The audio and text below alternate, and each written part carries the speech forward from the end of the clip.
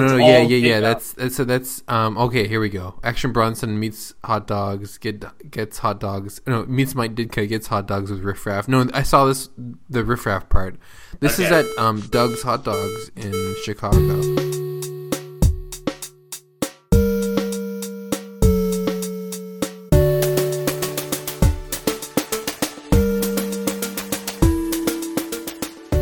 Well, hello everybody out there, Music Video Land, and welcome to another edition of This Week in Music Videos, podcast that keeps you up to date on what's going on with music videos. We're talking about those music videos, aka filmed inserts. Trying to get that slang going. My name is Adam. This podcast is brought to you by IMVDB, the Internet Music Video Database at imvdb.com. With me as usual from Bushwick, New York, is Doug Klinger. How you, Doug? I'm doing super good, Adam. I'm doing super good. But you live in Bushwick, don't you? I do. I'm still recovering from this that you're trying to get the slang out there. The filmed insert slang, yeah. Yeah, that's big great. Time. You know, we gotta have Urban Dictionary. I Google Urban Dictionary phrases a lot during the day. And then with us as usual is Mr. Adam Alexander, Fringe Music Fix. How you doing, Adam? I'm doing pretty good. Ready to go once again. Oh boy, That never sounds genuine. yeah. It's very FYI. utilitarian. Just so you know, we never believe you when you say that. So great. And I had the idea to because people may listen to these in the past, and I kind of reference what like. I think people like kind of know what's going on in the world based on like what songs are super popular. So if somebody's listening to this a decade in the future, they can kind of get an idea. And my favorite way to gauge that is the Billboard Hot 100. And the number one song this week is Uptown Funk by Mark Ronson featuring Bruno Mars, which I'm very glad has climbed to number one. Because it's like The video is Vivo certified now. it is Vivo Survive. That's a fantastic video as well, directed by Cameron Duddy, I believe. Yes, who was on this podcast. And just FYI, not FYI, but just listen up. If you're listening to this podcast in 10 years in the future, email us and tell us what pants are popular. Right.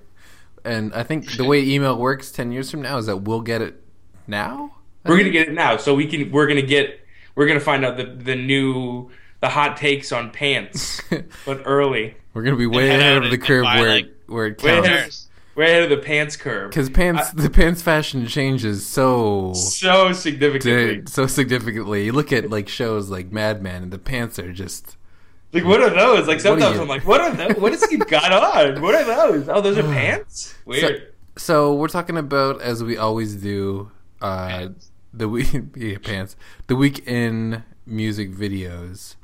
What's popular? What's been going on? What do we think are neat?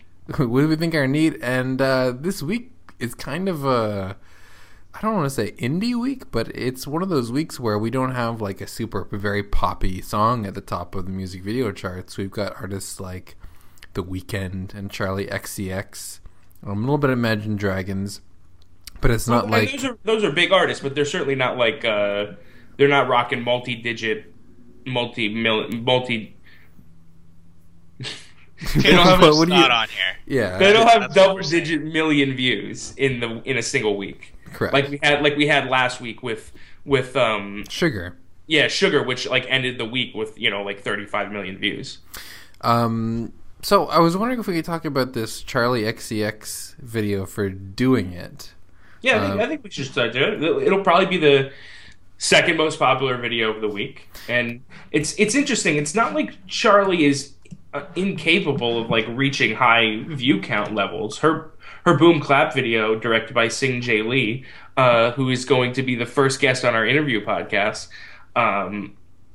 That's a promise. That video is over 129 or 130 million views. So she can get up into those numbers, but she hasn't kind of reached them since that video.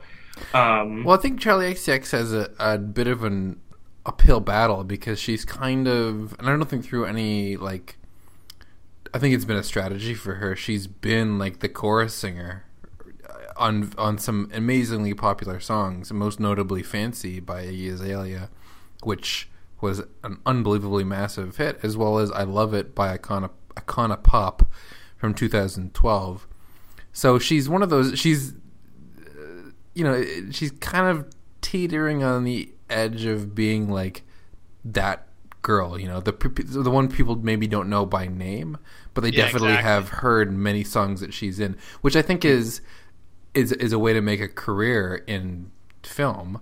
I don't think that's where a lot of pop stars want to be for whatever reason or not, even though that I think it is like a viable career. But she's definitely trying very, very hard to break out of that mold, I think. It's just weird, though, that like as I'm watching this video, I'm like, why am I watching both of these artists together right now? Like, I don't understand why like this remix of this song, which is a song that I really love, one of my favorite songs off the Charlie XCX album. Doing It.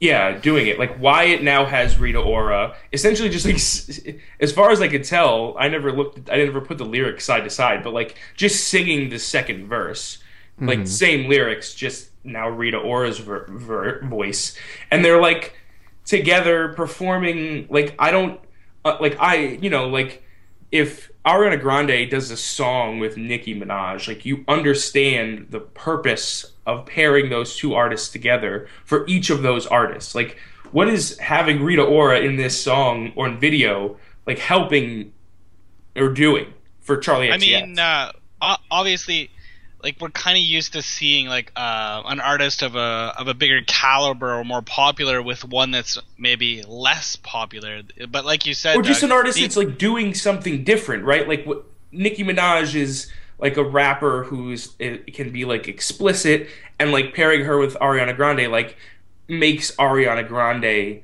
then like have a song that can be explicit, and it kind of like adds maturity to Ariana Grande. So, and the same is like Fancy, Iggy Azalea is a rapper and she doesn't sing, and you bring Charlie XCX onto the song, who can sing like a hook that people like to listen to, and it makes like a perfect pop song. Like, that it's serving a purpose. Like, what's Rita Ora doing here? Why is she around? There's not a whole lot of contrast. They kind of do a very similar thing, and neither of them is really pushing the other forward in terms of popularity. They're pretty close, I think. In the video, they're doing the same thing. They're just like, when they're performing, they're just like swinging their hips around and looking fly, which, like, neat, but like, why is it coming at me in this one video? Why is it why? It's interesting it's kind of interesting factoid that both Charlie XCX and Rita Ora were featured on Iggy Azalea songs. And I love Charlie XCX and I love Rita Ora. I think it's going to be tough for either of them to kind of break into the Iggy Azalea level, not from like a talent perspective, but I think from just there's so many weirdly, you look at some of the people who have made it really, really huge in the last few years. There's so many weirdly kind of compelling things about them. Iggy Azalea and like Nicki Minaj and Ariana Grande are such like weird out there personalities, kind of larger than life personalities. And I think Rita Ora and Charlie XCX are not quite like out there as they are, and I think they come across in this video. We should describe a little bit about what this video is about. It's directed by Adam Powell, and it's very. I watched this video and I tried to pick up several threads that I kind of had to drop because I didn't know what was going on. I don't think that this video has a narrative. No, but it starts out kind of trying to convince you that it has a narrative. It's the opening shot is of like a man in a suit next to a telephone booth. Yeah, right. But like looking off camera, doing a commercial pitch. That never like connects, and there's like there's like static in between. Mm-hmm. So like in my head, that was just like, after watching it a second time, I'm like, this is just someone like flipping through the channels, and then they just like landed on to whatever this Charlie XCX Rita Ora like like plotless movie. Yeah, but then they're kind of like a Thelma and Louise type character. They have Yeah, like like maybe because they're driving, but there's no like. yeah, but they do kind of, I don't know, they kind of like They don't- half rob a convenience store. Or maybe they just Well, buy yeah. things really quickly. I don't know. No. They're definitely like robbing, and there's a car, but there's no like, and they're two ladies. But that's essentially like, like I don't remember Thelma and Louise like having strippers or fat guys in bikinis or like, you know what I mean? Like all of that stuff, and all of that stuff is like, that's the stuff that frustrates me the most about this video. Is like it's not necessary to just throw music video tropes into a music video. Like this music video would have been fine without the fat guy in the speedo or the male strippers, and it would have been the same video. It probably better because like that shit is dumb. Like those things are tired. Like those have been done 100 those are- times. But those are the things that BuzzFeed likes. That's right. This premiered on BuzzFeed. We should mention. And I would argue that some people, a lot of people, still like the fat naked guy in a thong. Not me. Yeah, but who? but Anyone who Charlie XCX is like trying to appeal to? I think that audience is changing, which is an interesting What point. audience? that- Our Charlie XCX audience? Yeah, because Adam mentioned that neither of them are very out there, but I think Charlie started being a little bit out there, and she's tamed it down quite a bit. I don't. So, in terms of like Charlie, like she's made her last two albums are really great, and like as far as I'm concerned, like she could keep making really great albums, and that's gonna be that's a fine career. Like, what's wrong with that? Like, yeah, like she might not be Ariana Grande level, like, but you know, she keeps making like great albums. Like that's a different type of career, I think. But you know, I guess not the type of career you hope to gain by doing songs with Iggy Azalea. So Yeah. there's also just a few of the images in this video, because this is one of those videos that jumps from a lot, image to image to image, kind of in a kind of who's the director that did the Your Life Is a Lie video? Tom Kuntz, right? Yeah. Yes. And it kind of has, it also jumps from like medium to medium. So something will be really super saturated or dark, and something will be like very, very grainy, like a film. So one of the, I think, the most compelling images in here. First of all, I love Rita Ora, and I think she has like a very kind of effortless, camera presence and presence in general, and it's kind of fun seeing her with Charlie XCX, especially in the more candid moments. There's a part where two like male strippers dressed as cops show up and they start stripping, and it's kind of fun to watch them in that moment. But there's also like she's also dressed up as like Charlie XCX is dressed up as like a cowboy, some sort of like cowboy with all pink, which is kind of seems like something that would be around a lot, but I haven't seen that much, and it kind of suits her. She even kind of leads a weird group dance at the end of all the characters in the video, where it's very clear that nobody has any idea what they're doing. That's all the stuff that worked for me. The pink cowgirl and the line dance. I liked that. Yeah, it was fun. For me, what works is I'm into the stuff with Charlie by the pool. Before the fat guy enters frame. So like I feel like that stuff is like really good, like natural Charlie performance, like shot really strange through this like really familiar like pool like gate. those like fences, those seem really familiar, but everything else about the scene seems like strange and out of place, and so it's like a really interesting juxtaposition, and her performance seems great and like really natural.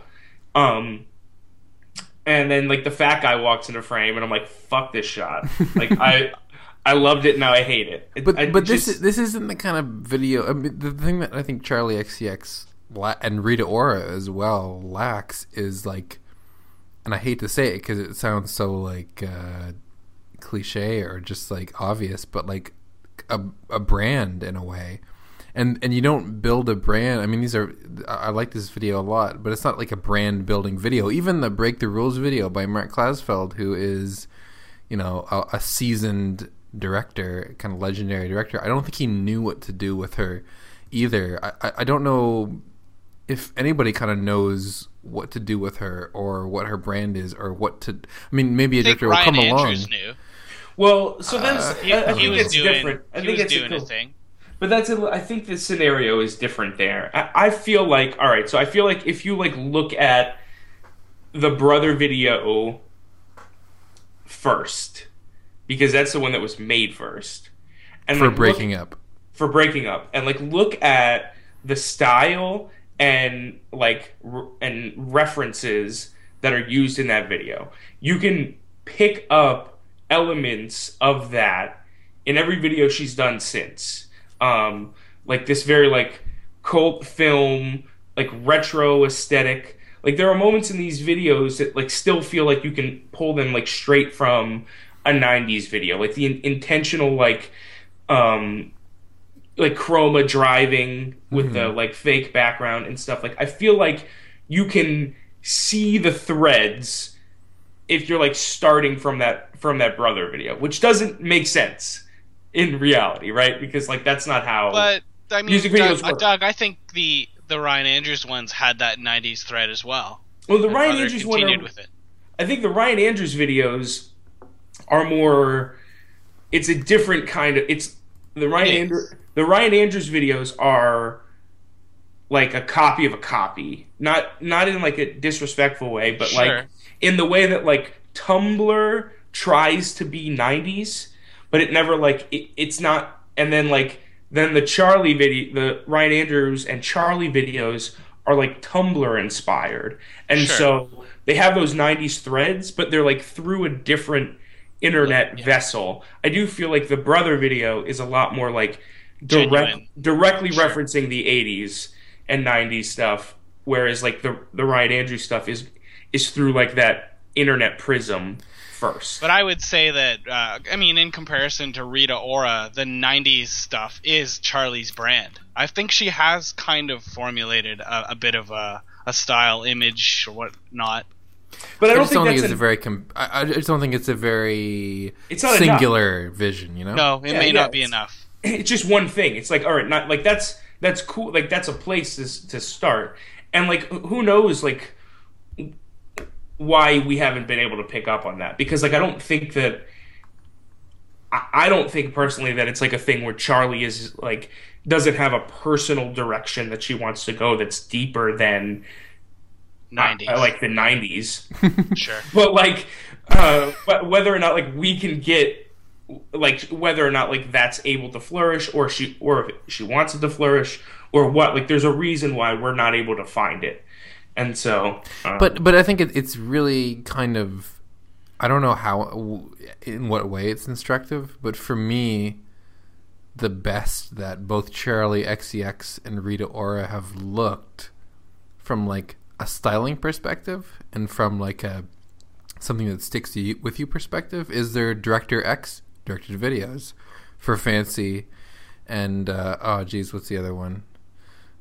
Black Widow. yeah, I mean, Rita Ora looks fantastic in Black Widow, and Charli XCX looks amazing in Fancy, and not just in a way where they look, pretty or whatever, but Charli XCX looks like Charli XCX.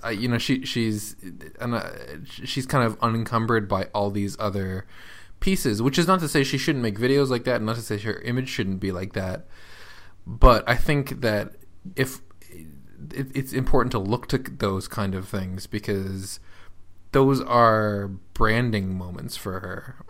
Even the Break the Rules video, I mean, she like, I keep going back to that because that's the closest she's gotten to kind of bringing on like a super mainstream director to be, to bolster her image. And instead of focusing on, Charli XCX as the main, focal point of the video, Mark Klasfeld kind of laid back on other images like school buses and like definitely. Well, but I don't look at the Break the Rules video having Mark Klasfeld as like a move that an artist does to bolster their image. I feel like Really? hiring a director like Mark Glassfield is what you do when you want like the safest possible bet. Like you just Yeah, know but you're I gonna mean, get Doug, you just know you're gonna get your that's bread the and butter. Like direction. that's it. Like Yeah, Mark but I mean, Glassfield that's the is a direction bread that and is a she's teasing now. That's what she's been pushing lately, whether it's the label or whatnot. I actually think either at this way point I'd be though. happy if she went full high production pop, like a clean like a fancy with a Charlie solo song. That I feel is what needs to happen now, because that's what's been teased for 3 videos now. But I'm Minus not the just brother. talking about Charlie at this point. Like I'm talking about Right. what an artist is doing by hiring Mark Glassfield or a director like Mark Glassfield. I But I think think she wants to what go. that artist is doing, whatever they want, what they're doing is they just want like the most safe, bland like music video you can do. Like you're not trying to make any risk as an artist by hiring Mark Glassfield. Um, But Director X, you are taking like Director X Yeah. will make you a safe video 9 out of 10 times. But I still feel like Director X is a more rigid director and will take a risk if he wants to. And I feel like Director X, like although it might not be our favorite types of videos, is like making the videos he wants to make. And Mark Glassfield feels like a guy who's like making the videos that he thinks the labels want. I mean, I realize, I do agree that Mark Glassfeld is more of a safer bet, but I feel like the idea that his videos are still really good, I think, and I think they're really enjoyable. I mean, if you look on his page, the #1 video is Last Friday Night by Katy Perry, which is co-directed by Mark Glassfeld and Danny Lockwood, which in its way is kind of a risk-taking music video. I mean, this music video is what, like a 9 minute, like 8 minute and 10-11 second video that plays like a little movie that has Kenny G, that has all these like different elements in it, which is on the safe side in terms of image, but is like fun all the same. And I think that's what he did for like Florida Georgia Line, and who was the other? And like even Britney Spears for that like dumb Ooh La La video. It's like it's still kind of a fun video, and I think he got to Charlie XCX, and Break the Rules has 18 million views, but it's not like a fun video. I still think somebody has to make it fun. It's a terrible video. I know it's somebody needs to make a fun, and I'm not saying that Adam Powell is an amazing director. He's made some of my favorite videos of all time. His video for Girls by the 1975 is awesome. Is a Adam fantastic Powell's video. He's a great director. He's a great director, and But- Charlie's worked with great directors. But somebody needs to make her fun. It seems like, I don't know, like you guys mentioned, I think everyone's a little bit confused about what to do with her, because she still wants to be like the indie pop. They want to convey that, but they also want her to be bigger pop, and none of these directors are quite sure how far to go in what direction. I just don't know if I'm ready to say anybody is confused. Like what we're getting could be what they want to, what everyone wants to give us. Charlie, the label, Mark Glassfield, everybody. These are the videos that everybody wanted to make, and these are like the artistic moves that everybody wanted to make. Like this could not be confusion. Like we could be reading it as confusion, but like I just can't. I'm just like not ready to place that over it. But we agree that they're missing the mark, though. Like, nobody's loving these videos. I don't think Breaking Up misses the mark. No, it doesn't. I'm not. We always have to exclude the brother one. I'm speaking to. Well, I'm the- not just the saying that for Glassfield like a and reason. Like this one. the brother video isn't necessarily super fun, but it's also a song about breaking up, and it's like I don't know. I think that's it. I think it's a good video, and Yeah. like the boom clap is also like the Sing J Lee video. I think exists as an outlier because Sure. of how tightly it was tied into the release of And the that's film. her most popular solo video. I mean, I think that says a ton about that video and Sing J Lee, that it's in front of the Mark Glassfeld video, in terms of popularity. It's by a mile. Yeah.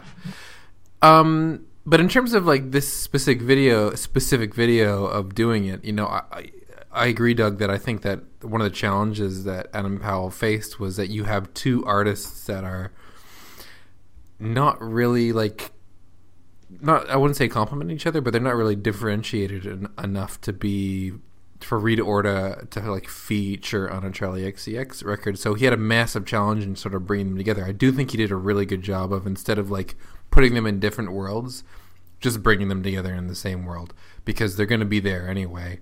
You know, and I think that's, their chemistry is really apparent in this video. That's one of the things I really liked. Yeah, and they seem like they were genuinely having fun with each other. None of that stuff seems forced. It's not like the situation. It's not like Iggy Azalea and J-Lo. And can we mention that I think this is the first time I've seen somebody wearing like bell bottoms and platform shoes in a video in a while, and they obviously look amazing on Charlie XCX. Yeah, I did like some of the outfits a lot. It had some cool stuff. Yeah, especially the I'm looking at the behind the scenes pictures. They've got a great picture of Charlie XCX and Rita Ora hitchhiking, and Charlie XCX is wearing those bell bottom jeans.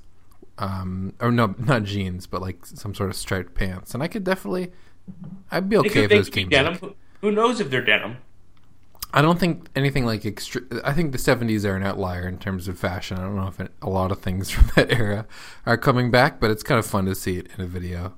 This is definitely the pants episode. Oh yeah. We're back to the pants. It's good though. It's cool. So should we talk about another video with pants?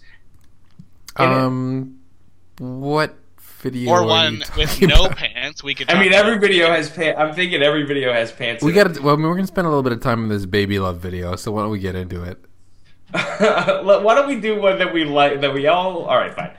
Let's talk about Baby Love. I like this video. I love this video too. This is just gonna be another like. It could get. Anyway, let's talk about Baby Love, because I do like this video too.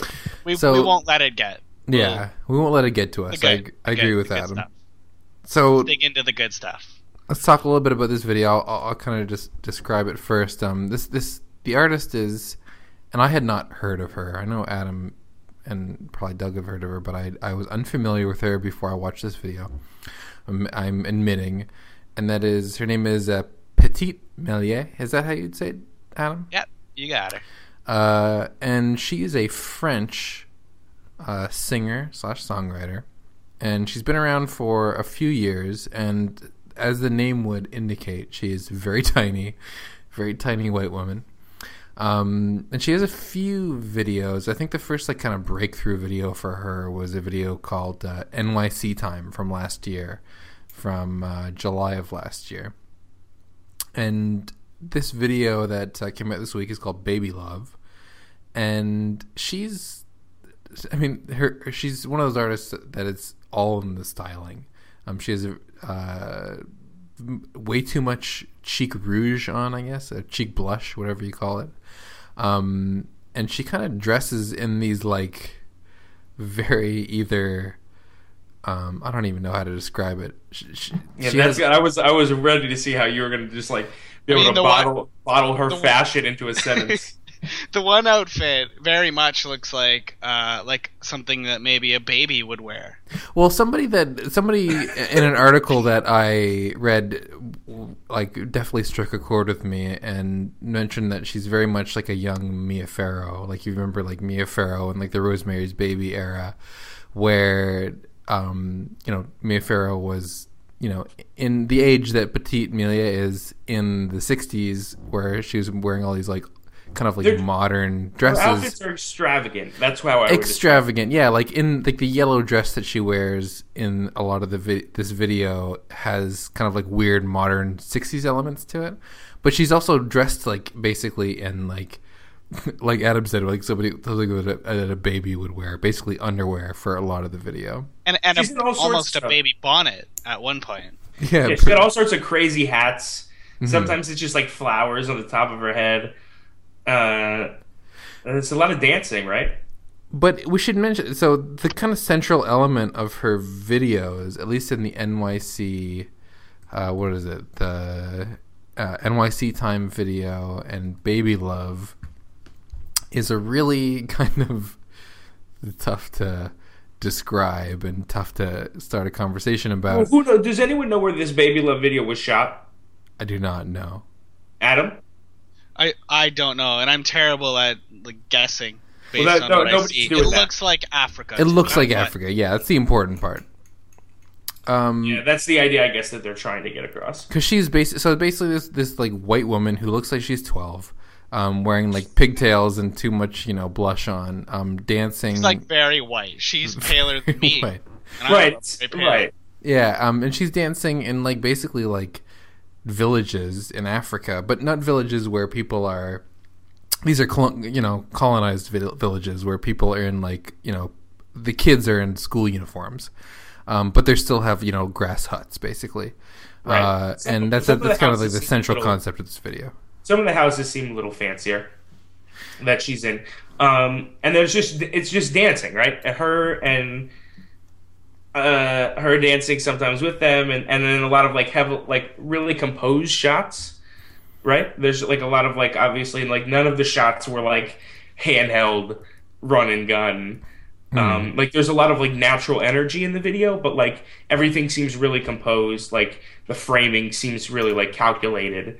Yeah, actually, I think that probably has something to do with the directors A.T. Mann and Napoleon Habeka. I'm not sure how to say the last name, but the Napoleon guy was an American apparel photographer. Huh. So I think we get a lot of that style of composition. Yeah, These videos that just makes things make a lot more sense now. they just seriously so much more sense. So here's the thing, I think it's really I think it's important to bring up. I was surprised when Googling this video that there weren't more think pieces about cultural appropriation. Have either of you guys come across anybody talking about that? No, but I wonder, has the video really reached an audience to merit those? Or merit is probably not the word, but maybe it doesn't have the audience yet. I think it would. If it was a Katy Perry video, we'd see some think pieces. I mean, 70,000 views in a couple of days is pretty significant, isn't it? That's. I mean, it's not. I mean, we talk about Katy Perry videos and stuff on this podcast a lot, but 70,000 views in a couple of days is not nothing.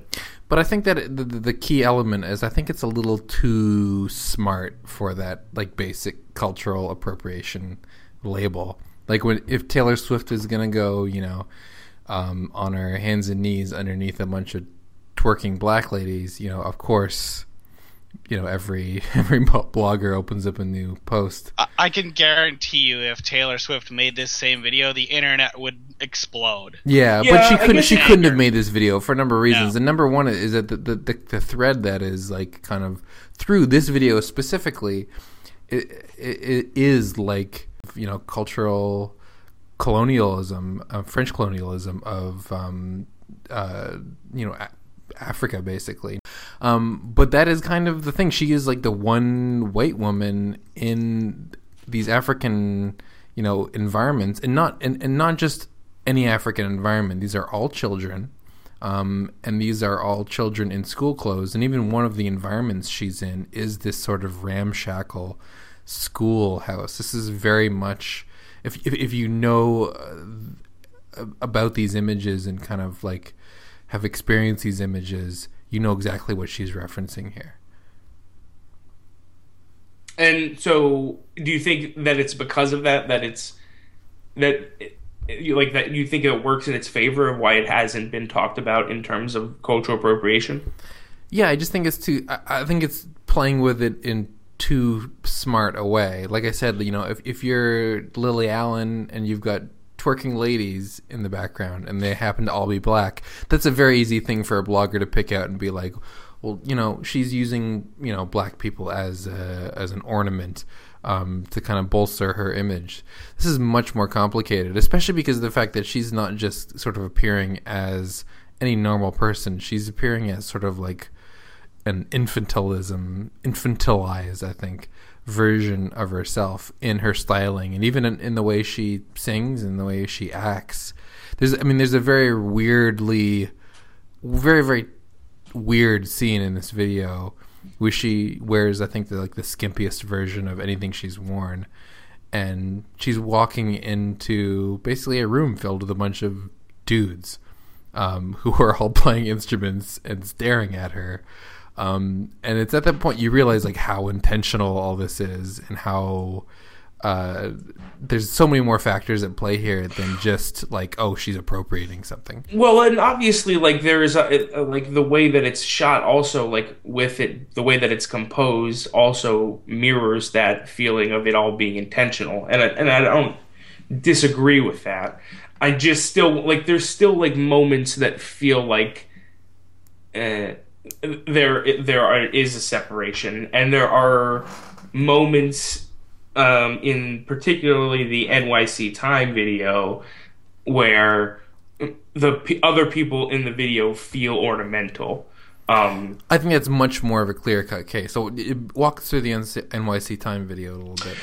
Well, in the NYC Time video, which is also directed by the same two guys, is her being like carried by this like big dude, and then there are times where she's like kind of performing in front of like these four black dudes who like seem like just like they're maybe from New York or something like that. The song's kind of about New York, and it definitely like end up in New York City. There are definitely times where they don't appear to be in New York City. Well, they start like a country road, basically. Yeah, right. And he's like carrying her there. Is kind of carrying her to New York City, and then like,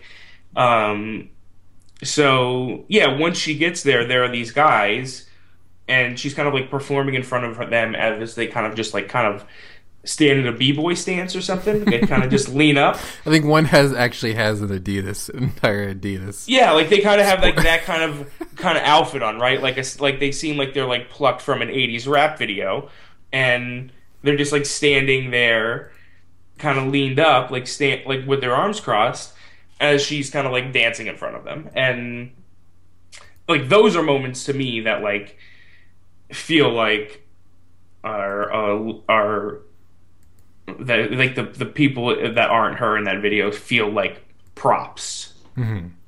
So well, the guy who's carrying her there is a big black guy, and he's very literally a prop, kind of. I mean, he's just, you don't even see his face ever. Yeah, so how do you know? Because he's completely covered in like sweats and stuff. How did you know he was a black guy? Yeah, you can see it a little right around his neck if you wanted to look for that. Well, I guess I was assuming that maybe that was like a scarf or something. I guess you can see his ears. You can see part of his face too, and there's a part, Adam, like you remember when he like turns around and he's got like they cover his face in like green screen paint kind of or whatever they did. Yeah, and right. It's all through his face. Well, or they just paint it out.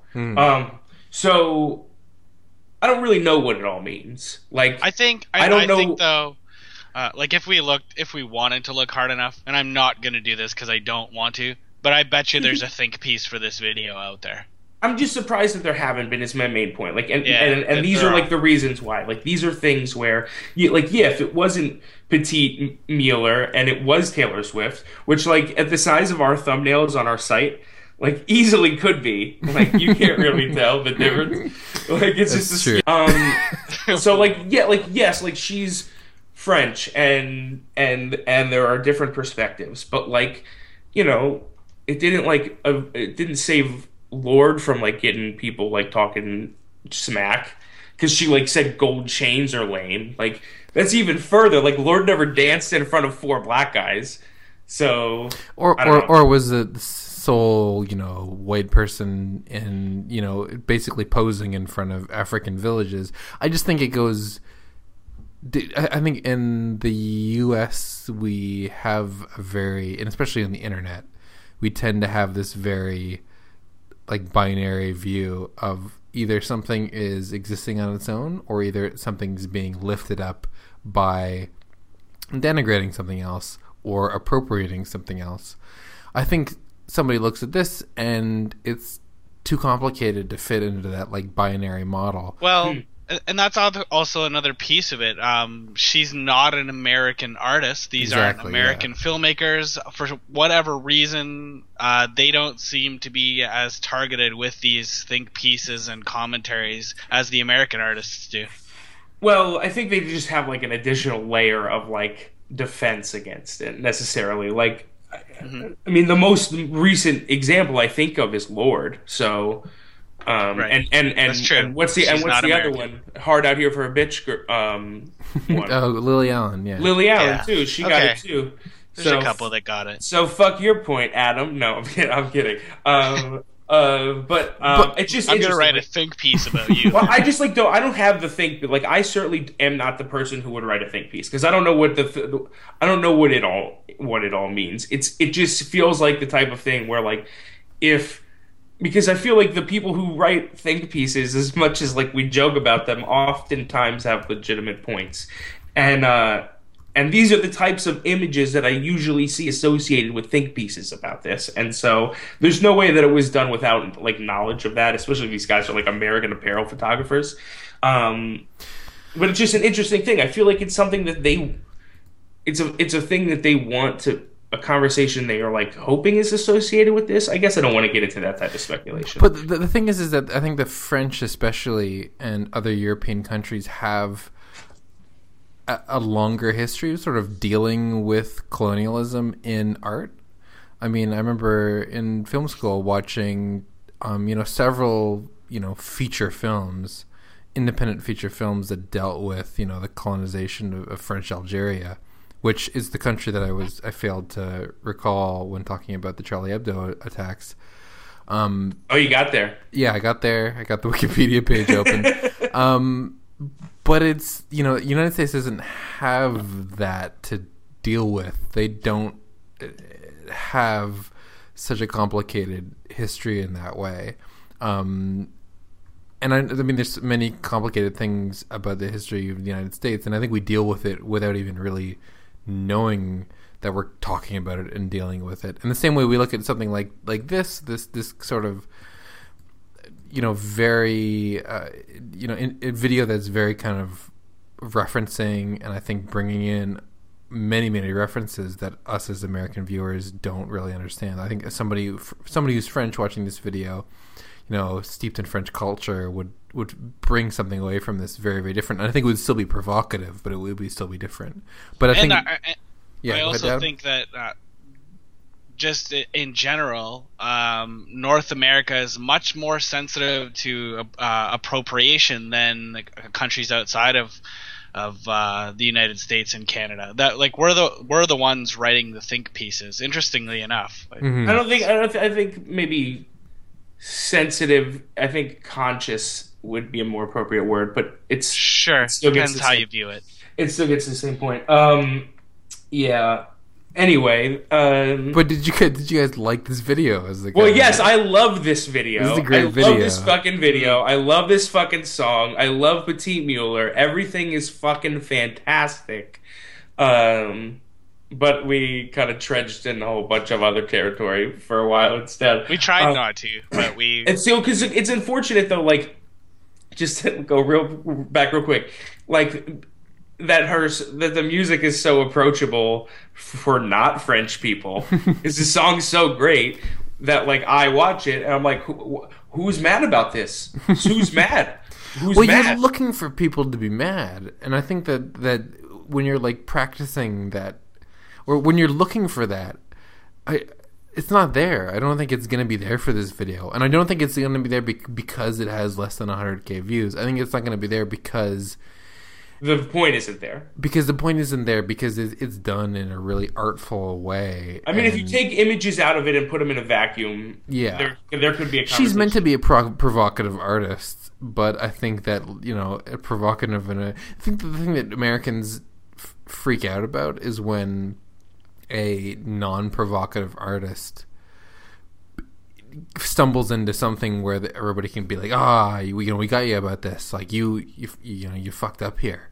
Like with the Taylor Swift thing, say what we will about Taylor Swift, but I don't think she's ever been like a provocateur in any real sense. But when the Shake It Off video came out, everybody was like, "Ah, shit!" Like we got we got a week's worth of blog content right here, that we can stoke. But the thing is that Taylor Swift wasn't trying to say anything or like reference anything besides dancing. Yeah, she wasn't really. I don't think she was trying to say anything about the relationship of like white people versus people who black women who twerk. She was making no cultural statement at all. She was just they just picked out 10 different dance types, popular dance 10 gifs, and recreated them with Taylor Swift. And so and try whatever. But those think pieces came fast. They came hard and fast. But so let me just say the theme of the week. I think this is a pretty sexy week. We talked about Charlie XCX and her bell bottoms. I mean, I'm gonna go. There are parts of the Baby Love video that are sexy, I guess, if you're into that shit. And then we should talk. Yeah. It's Adam, super sexy. Adam, don't even start to tell us about what you like about this video. Keep away. Stay back, man. But there's another video that I think kind of took it to another level. Oh wow! It's by this. What's that? Oh yeah. Go. By this artist that I haven't heard of before, called the Weeknd, but the last E is gone. The E and end is gone. That's weird. Yeah, I've never heard of this band either. I think they're a Swedish rock group. So Adam Swedish hardcore band, yeah. Adam Fairholm, if it wasn't clear who the Weeknd was, there's like 5 seconds at the beginning of this video, maybe longer, that is just like of his face. Mm-hmm. So no, I figured because he's the only one that doesn't have like X's on their ass cheeks in this video. Right. Well, Dakota Johnson doesn't have X's on her ass cheeks either. Who's the star of the movie that this is promoting, which is 50 Shades of Grey. Right. Wait. Really? This is promoting 50 Shades of Grey? Well, it's from the soundtrack. I don't know if someone needs to convince me how this video promotes the movie. Well, I mean, the main character, the main actress is in the video. And I would say that's I pretty understand. Big promotion.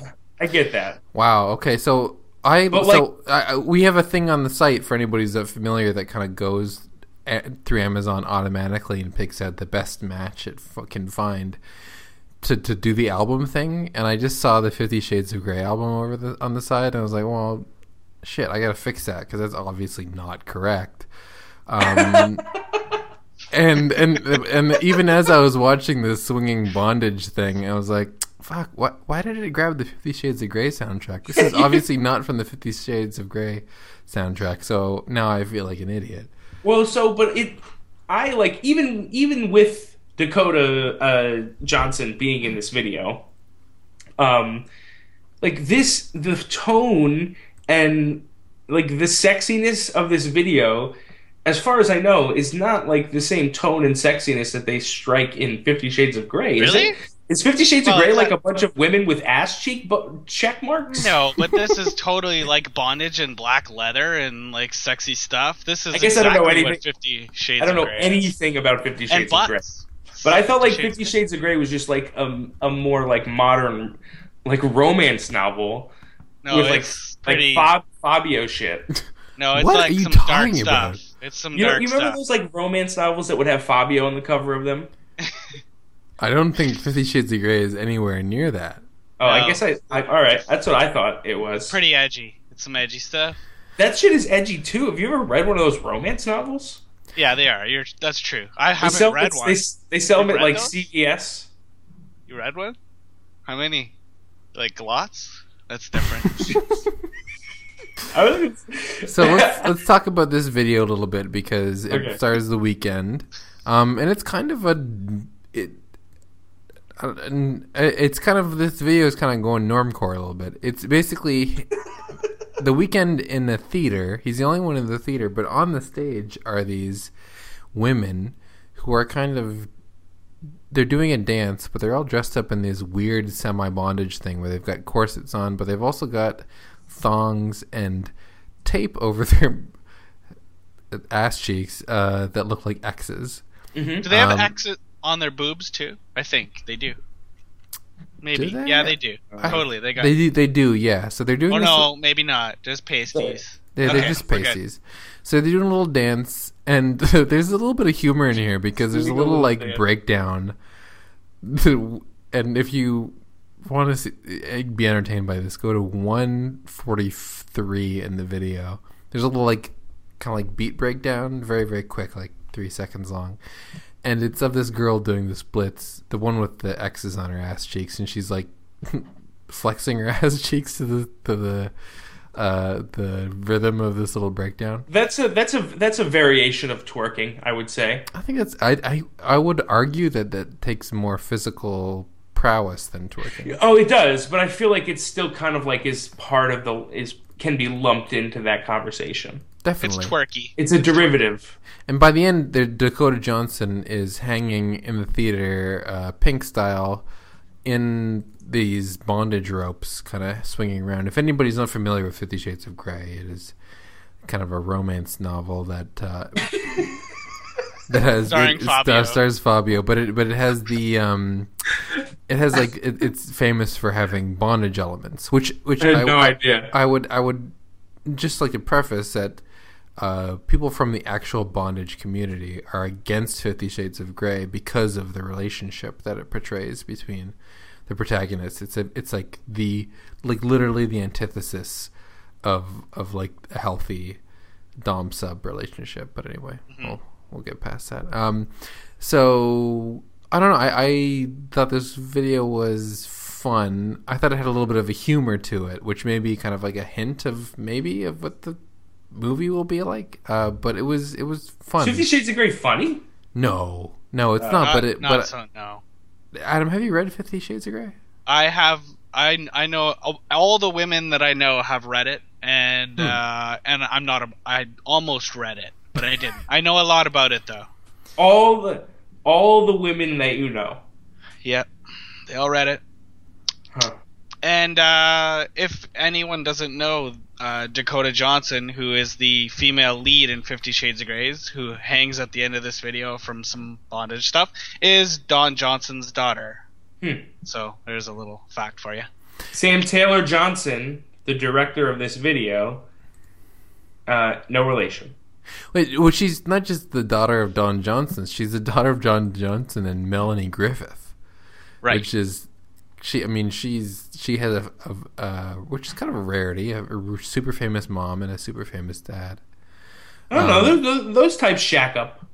Yeah, that's true. Yeah, those types shack up. But they don't all star in 50 Shades of Grey. No, but they don't. I can't believe we talked about this video for so long. I threw it on the list because it was the most popular of the week. Well, it's got butts in it, but I think it's kind of funny because The Weeknd is kind of he's a young guy. And I don't think he's read 50 Shades of Grey. I don't think he really gives a shit. He seems more like an artist type to me. But he just... this video doesn't... So this is directed by Sam Taylor Johnson. This video kind of doesn't know what to focus on, like what people want to see. Do they want to see The Weeknd? Do they want to see these ladies? And it kind of hedges its bet. It kind that's of an interesting equal time. Yeah, that's an interesting point. I think that The Weeknd's music and all that stuff has always exuded lots of sexiness. So I think he's a natural fit for this soundtrack. But people that are going to see this movie are probably female for the most part. So yeah. The butts, I don't know, it kind of may be counterproductive. I don't understand I really don't understand the purpose of random woman butts in any video. I don't get what it does. Why? I just don't see it. Like, I don't know what purpose it serves. Like, I know what the purpose of putting Nicki Minaj's butt in a music video does. And I think largely, like, the people who went and watched Anaconda, who were watching it for butts, were watching it for hers, not for, like, the other strange girls that are in there. Like, a very small number of people were looking for those other girls, I think, compared to the number of people who were watching for Nicki Minaj. So you need those butts to be like very well justified. These ones are not. I just don't get it. I just don't get it. Well, like, you're on the internet. If you want to watch a butt, why are you going to watch a Weekend video? Well, I mean, and that's the thing. His videos have always had a lot of butts. But I don't know that this one should maybe have. I'm not saying that's what I want, but guy butts would make more sense. That's what I want in this video too. Would those make more sense? Because I thought so I don't know what makes both, sense. Maybe both butts, just like a lot of, just mix it up. Yeah, but I mean, it doesn't like. I'm not like super excited to see Nicki Minaj's butts it's like some secret thing or whatever. I mean, it's not that everybody's got a butt. It's many people have nicer butts than Nicki Minaj. It doesn't matter if it's hers or not.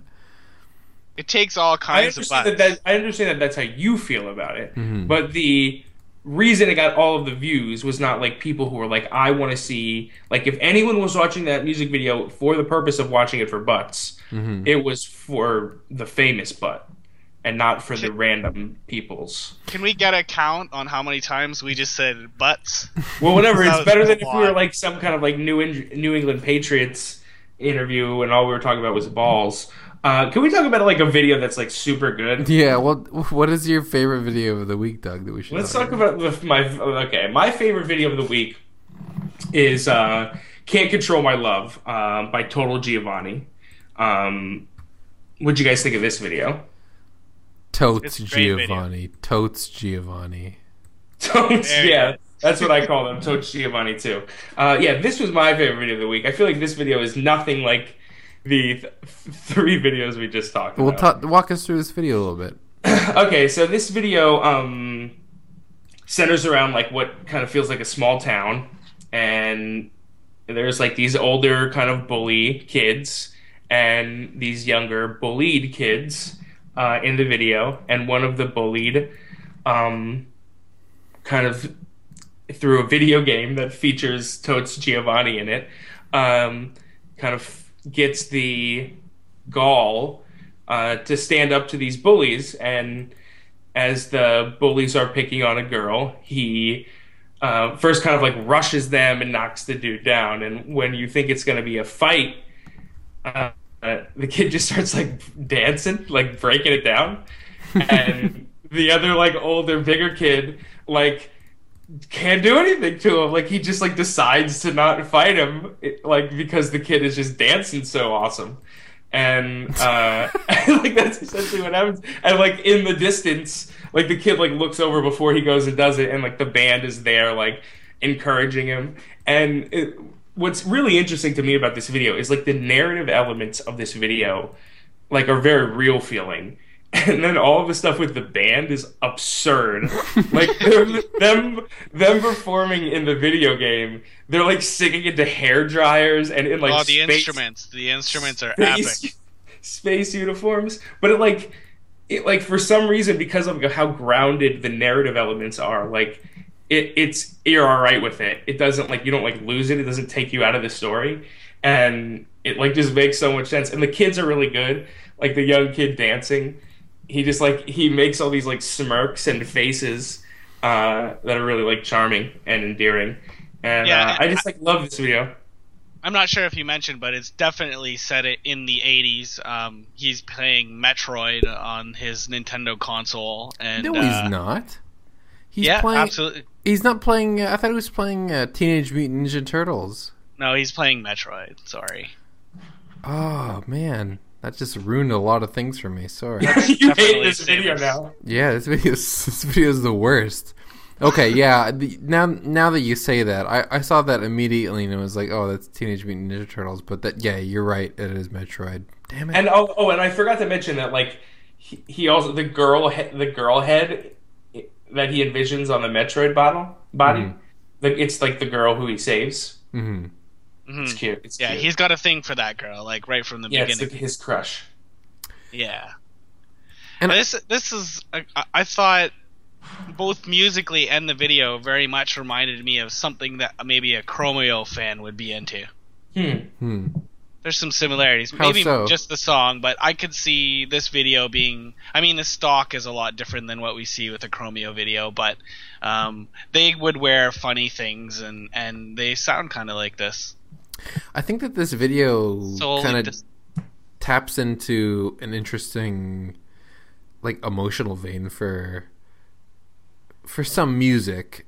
And I think that, you know, there's the element of music that you like the music or the style or whatever, but then there's also this element of, like, you like the people that are making it, and you kind of imagine they're on your side a little bit. I think especially I did this when I was younger a little bit more than I do now, but I think that plays into rap music as well. Like, a lot of rap music, you know, people will listen to rap music who are not familiar with it and hear, like, you know, like, what's a good rap lyric that talks about, like, basically, I'm going to steal your girl and have sex with her, and she likes me better. Like a specific lyric, or just, like, you know what I'm talking about in general, basically. You yeah. know, There's like that. There's a song called "Mr. Steal Your Girl." Exactly, yeah, stuff like that, where it's, like, very first, like, everything in rap is first person, like, I am cooler than you, I'm going to make more money than you, you know, I'm going to steal your girl because you suck. You know, these kind of things, and you were listening to it, you don't think, like, oh shit, like, I'm an idiot. You know, it's not something you listen to like, feel like crap, and put yourself in the place of the person that, you know, Drake or Lil Wayne or any of these other rappers are talking the to. girl from. Exactly, yeah. You're thinking Drake in the situation. Yeah, you're thinking of, like, you're on the side of Drake, basically. You're on that level. Like, he's on your side, basically. Yeah, see, I take it a step further. When I listen to Drake, I am Drake. I am Drake. Like, everything he's saying is me. Exactly, yeah. Like, that happened. Oh my god. And you put yourself Drake on. You put yourself in the place of that, and I think, like, you know, especially maybe when I was younger or whatever, I kind of took that a step farther. I could see myself putting myself in the place of this, where you're kind of, like, faced by these bullies, and, you know, if you're, like, really affected by music, then you might think, like, oh, well, I've, like, subconsciously, like, you've got, you know, these people that you listen to on your side. That's kind of, like, part of who you are in a way. Wow, that was so well put, dude. That's awesome. Yeah. Was that? Oh wow, I thought I was super losing steam, but there we go. No, so much, man. Like, I just now, like, thought back in my head, and like definitely as a kid did that shit. Like, like, if I was like I, you know, kids listen to music and, like, use it to, like, get through shit, and empathy. Like, that's why I'm Drake. Like, I listen to Drake, and it's like, fuck yeah, like, I got the confidence of Drake. Like, I can steal people's girls. Like, that's terrible that I can do that, but I possess the ability. Like, I never would. Like, girls aren't property of which to be stolen, but, like, the fact that I have the power is empowering. And so and then I channel that into, like, my math homework or spelling test. So, yeah, totally, dude. Like, that's such an interesting layer that you found in this video that, like, yeah, I definitely didn't pick up on, but it's there, man. I dig it. And even on, you know, like, a surface level of just, like, a narrative and being a really interesting video. I think this video, just, like, this is definitely my favorite of the week. Kind of, like, pulled in all of those elements, and even the casting for this is really, really good. It could be, especially because they're all wearing flannel for some reason. Yeah, it's a very interesting video. Like, the way it's kind of presented is interesting too. Like, how it opens up with just, like, this shot of like a television being smashed without, like, much context, and everything kind of builds out. Yeah, I really like this video. Hey, Adam, do you have a favorite of this week? Well, I do, but I think I want to talk about another one on the list real quick because I think it's worth mentioning. The Staves video for Black and White. Yeah. This has some. It's a narrative video and has really great performances from both of the news anchor personas. It's a male and a female, and kind of what they've done in the video is they kind of give you the in between when the broadcast has gone live. The one female who's apparently romantically involved with the male, they're married. She finds out. that he's been cheating on her, and then we kind of get her reactions while they're live, and it's very suspenseful, and then they fight in between shots, and yeah, super cool. Like, did you guys have anything to add on this video? Yeah, it all kind of like plays out. Like the very beginning of the video is the makeup girl whispering into the female anchor's ear that her husband, who is her co-anchor, has been cheating on her with the weather lady. And then it just like right after she finds that information, it's like a cut to the director who is like, "You're on in 5," and then he like counts it down. So like the whole video has this like tense kind of like knowledge of them being like on live TV as this is playing out, and it plays out in a really like kind of interesting way where like it cuts to the like what you're seeing on the broadcast and then what's like actually happening, and like on the broadcast like only half of what is like actually happening is shown on television, so you're like getting both perspectives, and it's like a really just like interesting view of this like narrative playing out. And I think the acting is actually really great kind of across the board. All these like little strange characters who like who are doing like what they'd normally be doing on a news set, but also like you can tell they're interacting like with their eyes and like reacting to what's going on with these anchors as well. It's like a very interesting thing that falls apart. The members of the Staves portray the supporting roles, so the makeup girl and the weather girl are the members of the group, which is also a cool little thing. Well, there's 3. So the Staves are kind of like the English Haim, right? They're all 3 sisters. There's Emily, there they are. There's Emily I think it's Stavely Taylor, Jessica Stavely Taylor, and Camilla Stavely Taylor. And I believe Jessica is the weather girl, Camilla is the director's assistant, and then Emily Stavely Taylor is the makeup girl who initially starts this whole thing. And I think it's interesting, you know, we come across videos that have like a narrative kind of speaking element to them a lot. But it's kind of funny that in this entire video nobody like says any dialogue at all, except for the very beginning. Yeah. Oh, sorry. At the very beginning, yeah, we hear that because I don't think it's like reasonable to assume people would be able to lip read that. But after that, it's basically like an entire narrative that plays out, and we see narratives play out without dialogue a lot. But it's interesting that this narrative plays out with a ton of dialogue, but we never hear any of the dialogue. No, none of it's much very important, except I could make out that she goes and whispers to the male anchor immediately after telling the female anchor. She goes and whispers to the male anchor, she knows. Yeah. So she like that too.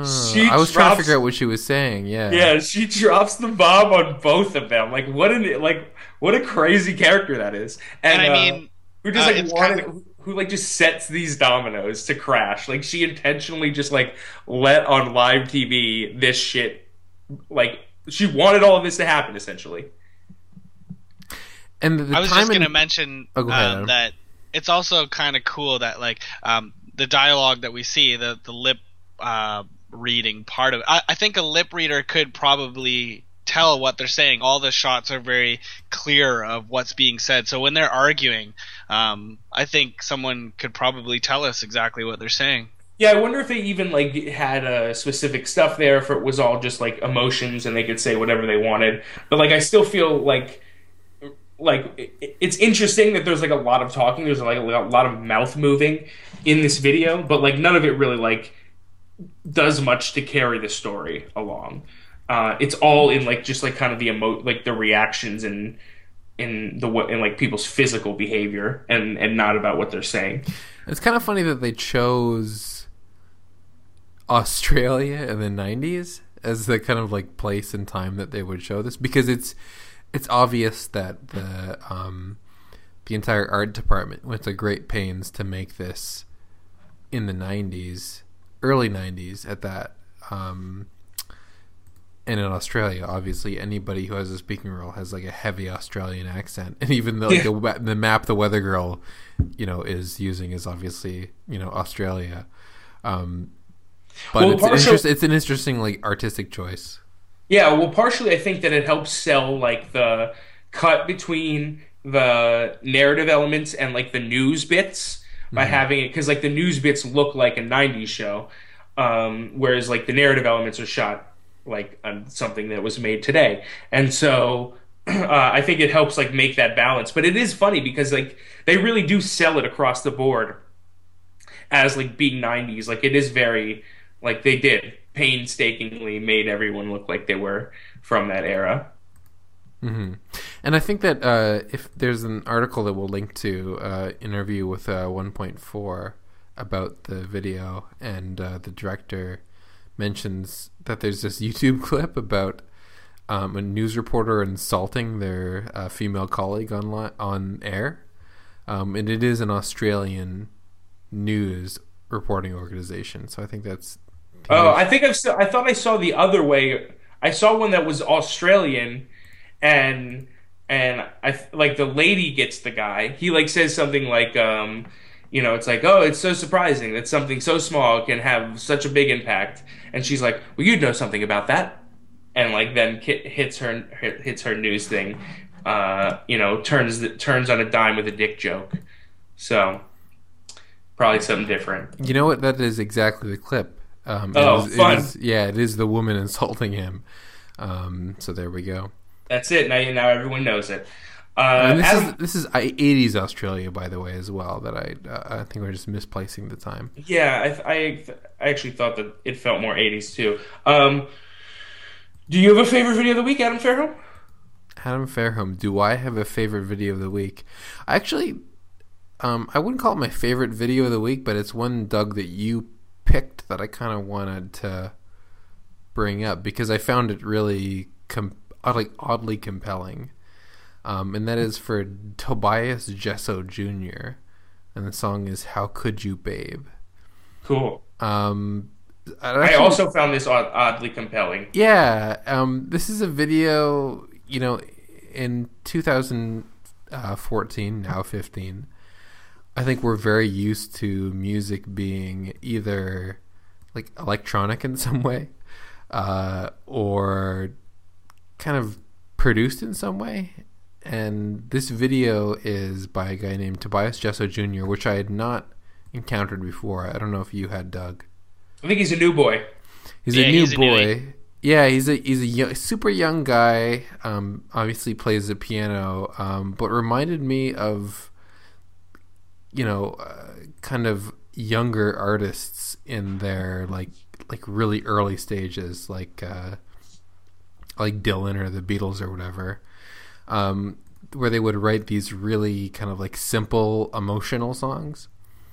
And I've always wondered what those artists would do music video wise. Like, would it be something really large and conceptual? Would it be something stripped down? And this video is kind of somewhere in between. It's called "How Could You, Babe?" And a lot of it is this guy Tobias Jesso Jr. in and around LA playing this little piano in different places. He's like playing. Well, it's not that little. It's a full size. It's not like a keyboard that you could put under your arm. Yeah, it's a stand. I mean, it's a upright piano. Right. It's not a baby grand, but it's two people have to carry it. Right. He's like at a beach. He's at like a skate park. But it's shot. It's by Grant Singer. And I watched this without knowing that it was directed by Grant Singer. Grant Singer has directed, videos for Sky Ferreira, probably most famously, as well as Sleigh Bells and Little Dragon. Ariel Pink. And Ariel Pink, yeah. Some fantastic videos for Ariel Pink. But he brings like this, like, there's no real like effects in this video. There's no real artifice in this video. It's a really like kind of refreshingly honest video. And like, there's nothing really, there's nothing really to like hang on to as a hook, but I was like glued for the whole 4 minutes. I loved this video. Grant Singer does this style of video like as good as anybody. One of my favorite Sky Ferreira videos is the "Everything Is Embarrassing" video. That's a great video, yeah. And we talked to Grant about that video a little bit on the podcast, but we also did like an interview where a blog interview where we talked just about this video. And the way he talks about it was that like it was like not much like they just like went out and made it.